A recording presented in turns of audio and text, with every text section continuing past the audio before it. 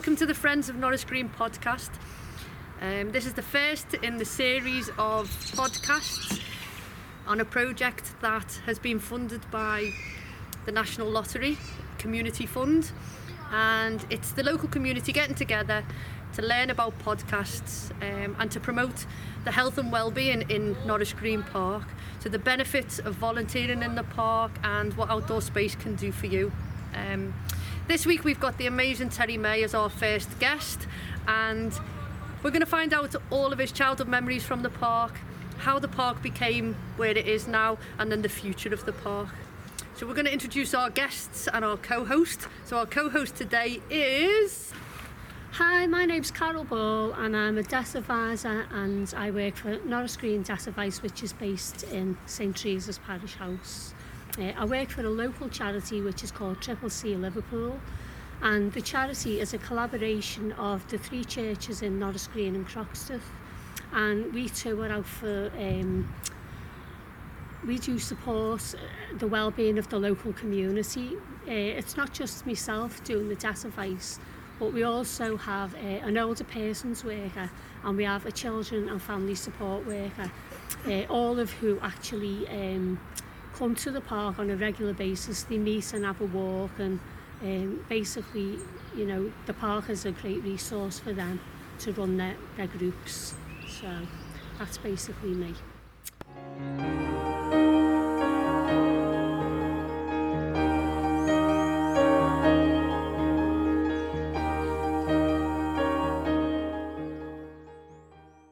So we're here for our first episode of the Friends of Norris Green podcast with Terry May. He's going to share his thoughts and his memories of Norris Green Park and how Norris Green Park got to where it is today. So we want to welcome Terry. So welcome, Terry, to today's podcast. Thanks, ladies, and thanks for the invite to be the first guest. So yeah, bit of a privilege to be the first one up. So yeah, I'd like to share my memories about growing up around the park and kind of how I got back involved in the park, and then basically where the guys have took it to now. So how old were you, Terry, when you first came to the park? And share us some stories about when you were little, walking around the park in your little shorts. Yeah, so we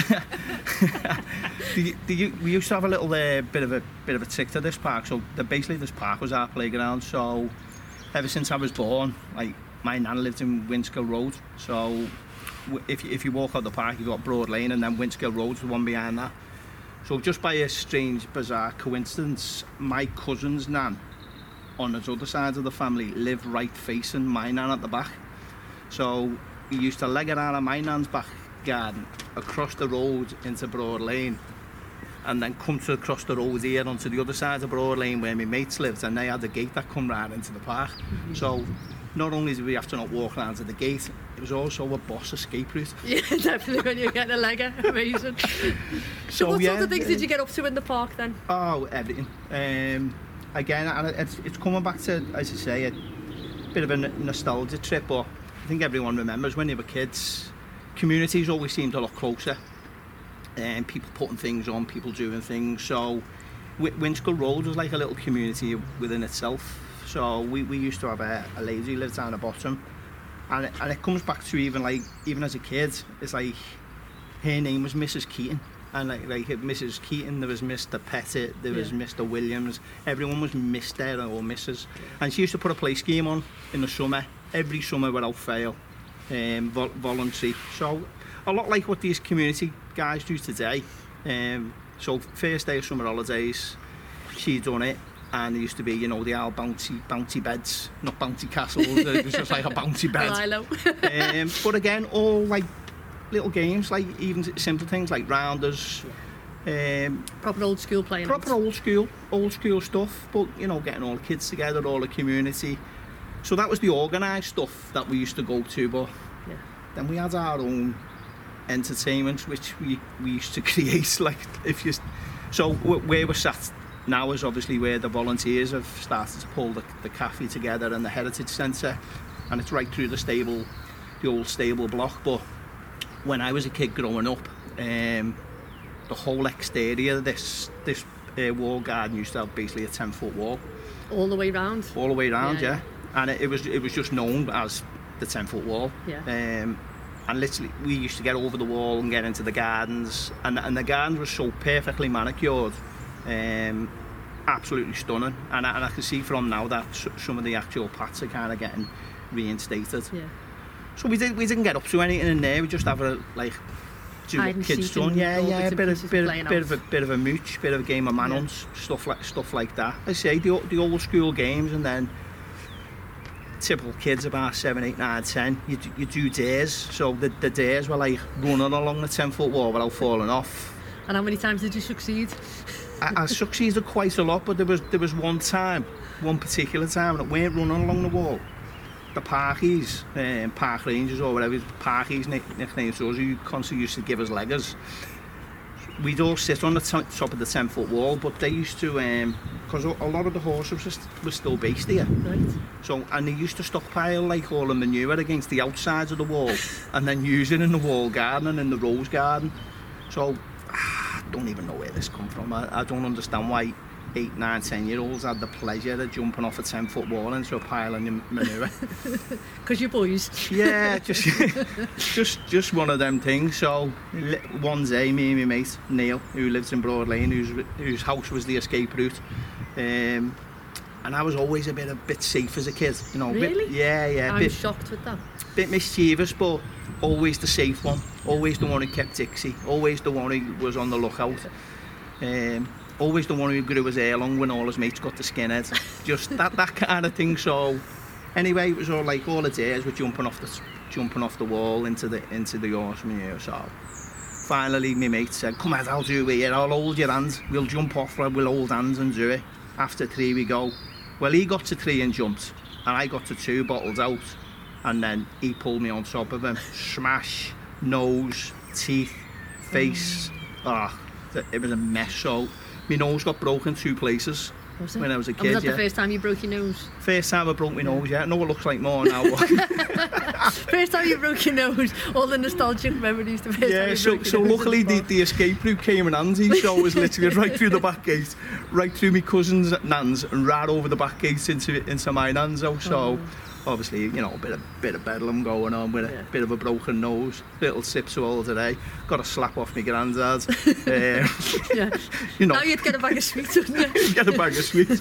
I got a slap off my granddad for getting a bit of blood on my nan's cloth. So, but that was it. That was just part of it. So yeah, as I say, from playing footy here to place games to getting up to that kind of thing, and it was just generally a well-used park, much loved. It was our playground, and like I say, as you get a bit older, and God, if my kids done some of the things that I done in here, they might do. No, they definitely don't. So I mean, they used to be big, and that, like, some of them are still there. They're big. I think they're ash trees. So one of our mates' dads worked in a metal refinery. And he used to make us stars out of metal, like, because at the time, kind of growing up, it was all like Bruce Lee and Kung Fu, the TV series and all that. It was all like Chinese death throwing stars, and like, what fella of any sane mind would give a load of 8, 9-year-olds like 5-point stars with sharp edges to throw at trees? So I reckon if we go over and look at the trees high up, whether there'll still be marks in there, maybe? They're probably still in there. But we didn't get through like half a dozen, and then that was it. He'd bring us a new batch the following week. You'll get a new just batch. Keep making them. Yeah, so everything, as I say, the whole ethic of the park, I mean, and I even class ourselves as like early conservationists, and like, because we all used to go egging, and like a lot of people these days, young kids, they say, what's egging? Egging, they think egging's throwing like an egg at a taxi or at a bus on like a mischief night, but ours was like going like all the bushes here and like finding birds' nests, climbing trees. But we were always taught at a young age, but you never took all the eggs. If there was 4 in the nest, you took 2. Right. Because you let the other 2 hatch, and then they lay another lot then. Right. So you could come and take another 2. Yeah. And then we'd go back to one of my mates' house, we'd blow the eggs, whether they were blue tits eggs, robin's eggs, and you blow them. You like to make a pinhole in each end, and you blow the yolk out of them, otherwise they go stale. Yeah. And we'd have like a sawdust case with a glass cabinet, and like my uncles would join us, so they'd make it a glass cabinet, loads of sawdust, and you're like, With all precious eggs all in. legs in, yeah. And then we go travelling all over the city and like got really in the deep poop when we ended up in North Wales when we were about 11 looking for eggs. And Welsh police had to like ring me ma to come and get us.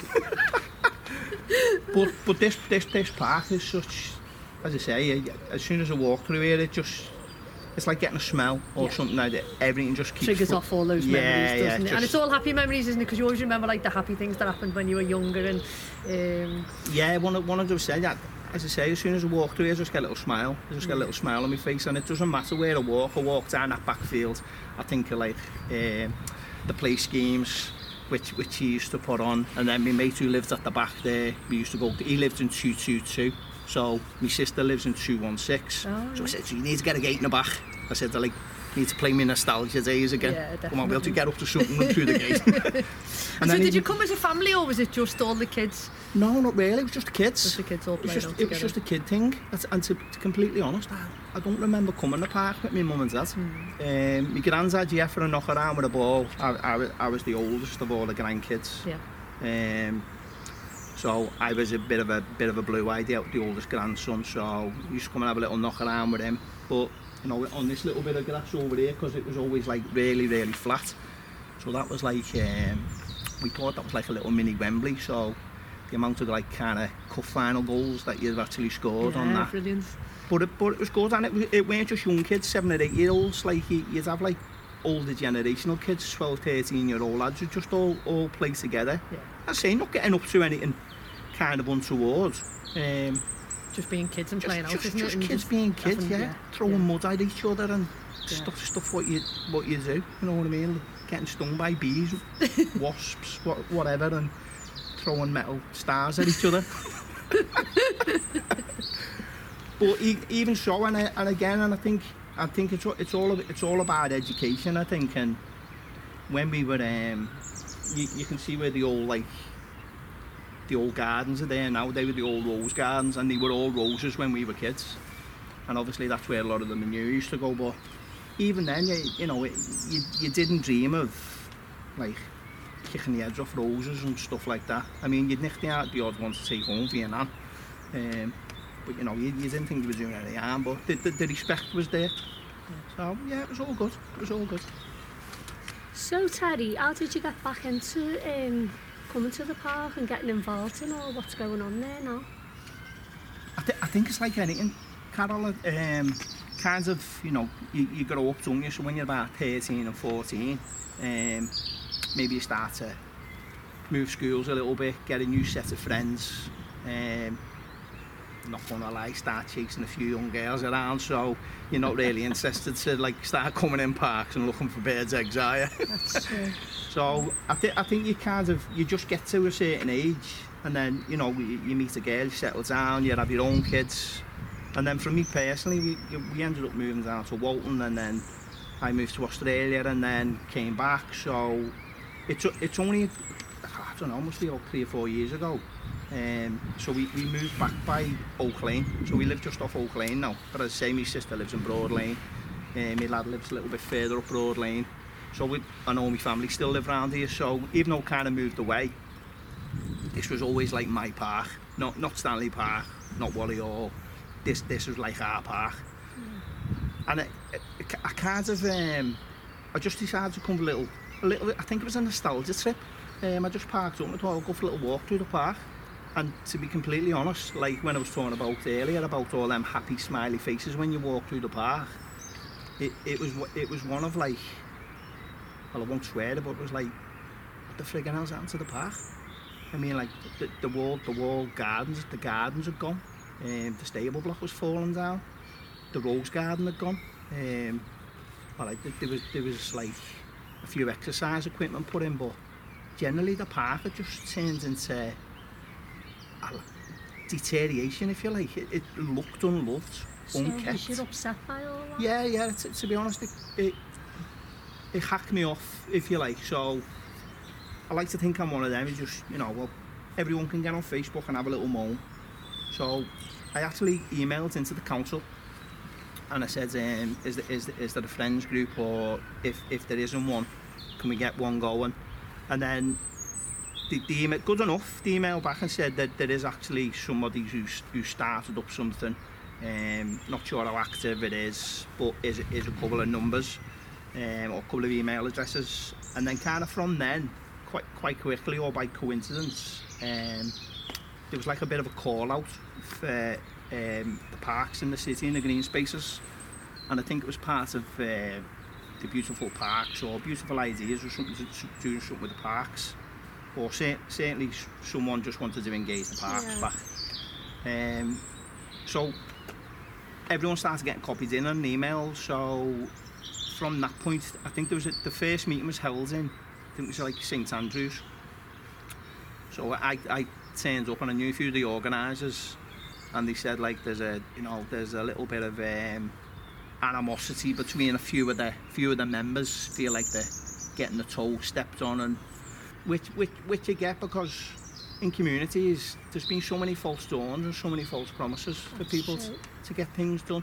So you understand people's kind of, I say not rebellious, but just looking at it with a bit of negativity. So it just happened to be Mr. Clemmy Petty, who is like one of the volunteers here at the minute. So obviously he lives in Windsor Road where I did, and I think I mentioned it earlier, he was just Mr. Petty. I knew his lad, we were around a certain age. So I walked right over to him, sat down beside him, I said, Mr. Petty, how are you? And he went, what are you doing here, lad? I haven't seen you for years and all that. And then I think it kind of broke the ice, and he said, what's all this about? You know, what's going on? Who are they? I said, don't know, mate. I said, I'm just here. So from that, everyone decided to just, as a group, go and have a little walk around the park. So it became quite quickly, it broke into about 5 or 6 different groups. And it was like our group, their group, the new group, someone else's group, and you think, oh yeah, there we go. So again, there was that little bit of, I wouldn't say lack of trust, but people were a little bit reluctant and seeing what was going on. So it felt like a bit of Kofi old man. I was running through like one group to another and trying to go, these are all right, it's for the greater good, it's for this, it's for that. And then it kind of led to there, and then there was a couple of other, as I say, organisations involved, and a few meetings were arranged, so they were held in the Ling Mill. And it did get a little bit tasty at times. And it was only kind of people trying to put the rules down, and some people were a bit negative about how it's going to come about. But quite quickly, an established group kind of became, and it was a mix of all the groups kind of came together. You know, there's like, there was 4 or 5, 6 people who were, you could tell they were quite prominent straight away. And Helen won't mind me saying she was one of them, and Steve and Clemmy and Jimmy and the other lads, and it's like quite quickly it started kind of nestling into a nice little group. So the one group came out of 5 groups, and you all sort of gelled together. It basically did, yeah, and it was nice. And I think a lot of the negative Nellies, if you like, they quite quickly just thought, no, people are positive here, and they either just got off or they engaged.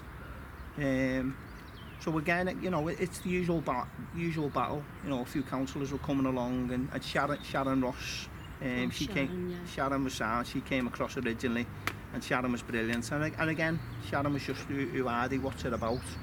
And it was the first time I'd met Sharon, and I hit her off with her and got on with her well. Yeah, I know Sharon. Yeah. And then it was fine, and then I think Barry got involved, and then again, there's always a kind of a mistrust, I think, when councillors get involved, and always a mistrust of organisation and groups. But I think the group here have got a great balance. I think they're actually working together, and the progress has been amazing. Well, you can see that by looking around at what they've achieved already. Oh, it's absolutely unbelievable, and you know, there's some great friends groups in this city, and I think this friends group here and I always class this as a bit of a forgotten gem, and it always has been, and it's kind of, because it's off the beaten track, and maybe people don't know about it as much as, you know, the bigger parks, whether that's Crocky Park, which is obviously a bit more local. This is always a little bit of forgotten gem, which people don't even know is here. And it's only I've spoke to loads of people since. I said, you're from Norris Green. They might be a little bit further down the road and I've never been here. They don't know it's here, they drive past it. And I know they've come up, but again, sort of like what the Friends group have. So I think we had the first one of his sons in. We all started digging the path out in the front, and it was just a good bonding session. And people have come and people have gone, and you know, with my work commitments and stuff like that, I've had to back away. But I mean, it's in brilliant hands with the guys in here. You know, a couple of years ago, Channel 5 come and done the gardens here in such a short period, and then, you know, look around. I know we haven't got it on video, but if you look around, there's a heritage centre being created, there's a cafe being created, there's a disabled toilets, there's recycling going on, there's growing, and this project's only going to grow and grow and grow.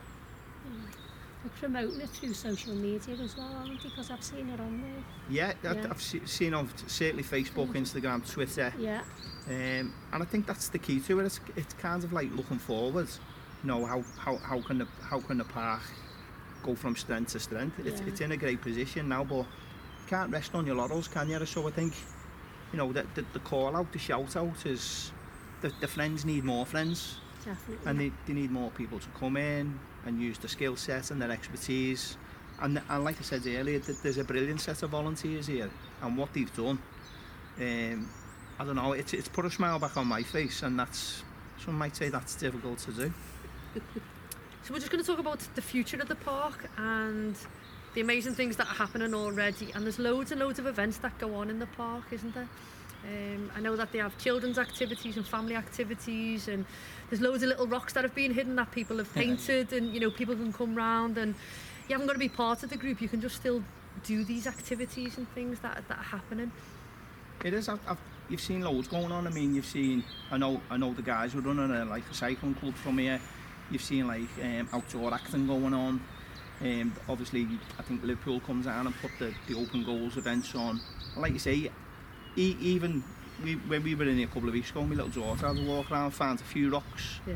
And she's only 5, and she made up. Yeah, and I know it really brings a smile to people's face especially when you see it on the social media. So it's the Friends at Norris Green on Facebook and on Instagram, and people find the little rocks and they take photographs and then they go and hide them somewhere else. And you know, you haven't got to be part of a team or a group or anything. You can just come and use the park for what it is, you know, and it is just a beautiful park.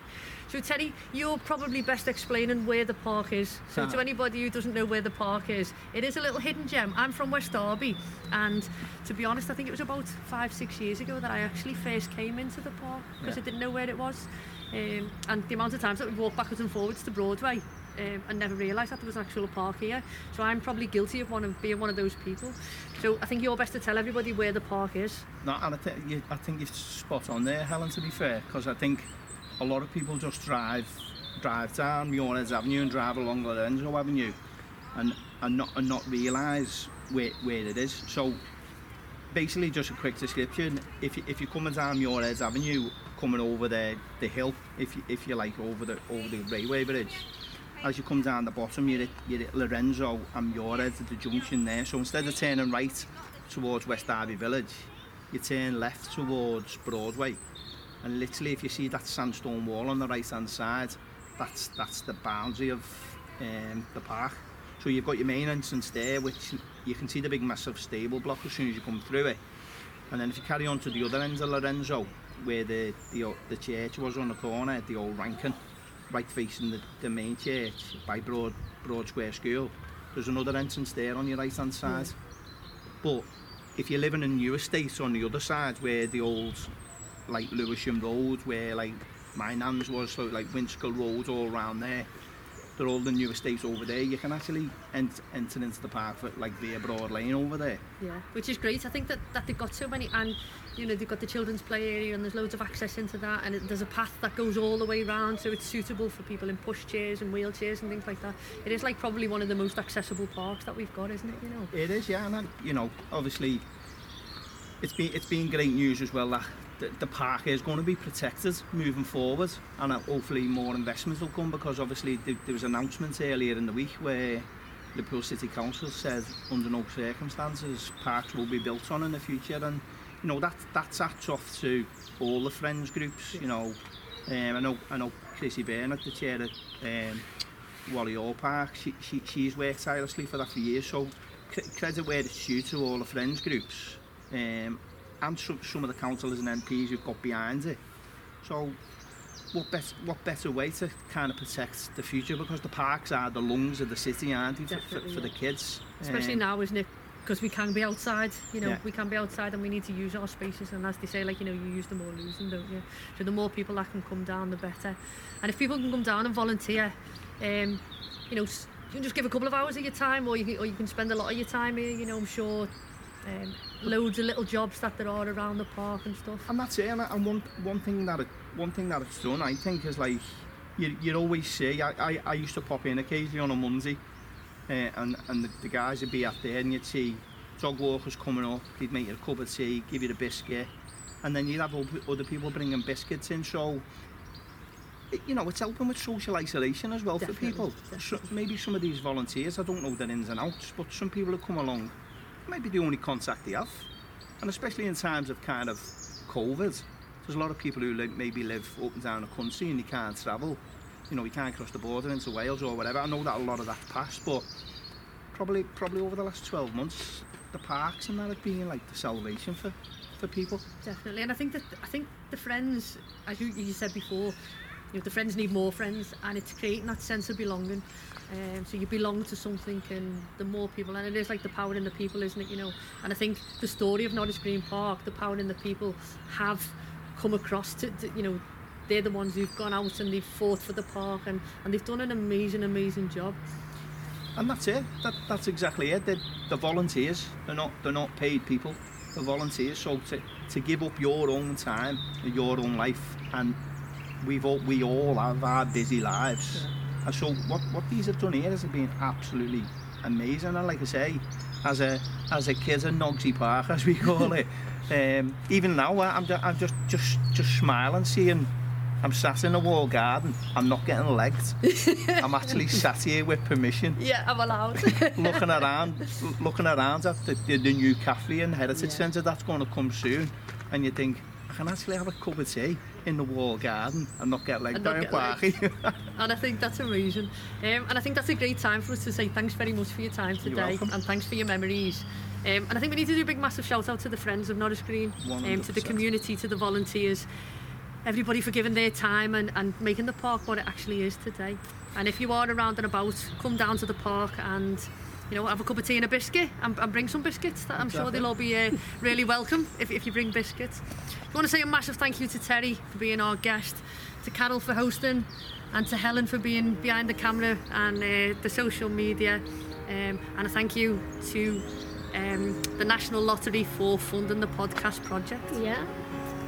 So we'll catch it all next time. Thank you very much. Thank you, Terry. Thank you for tuning in to the first episode of the Friends of Norris Green Park podcast series.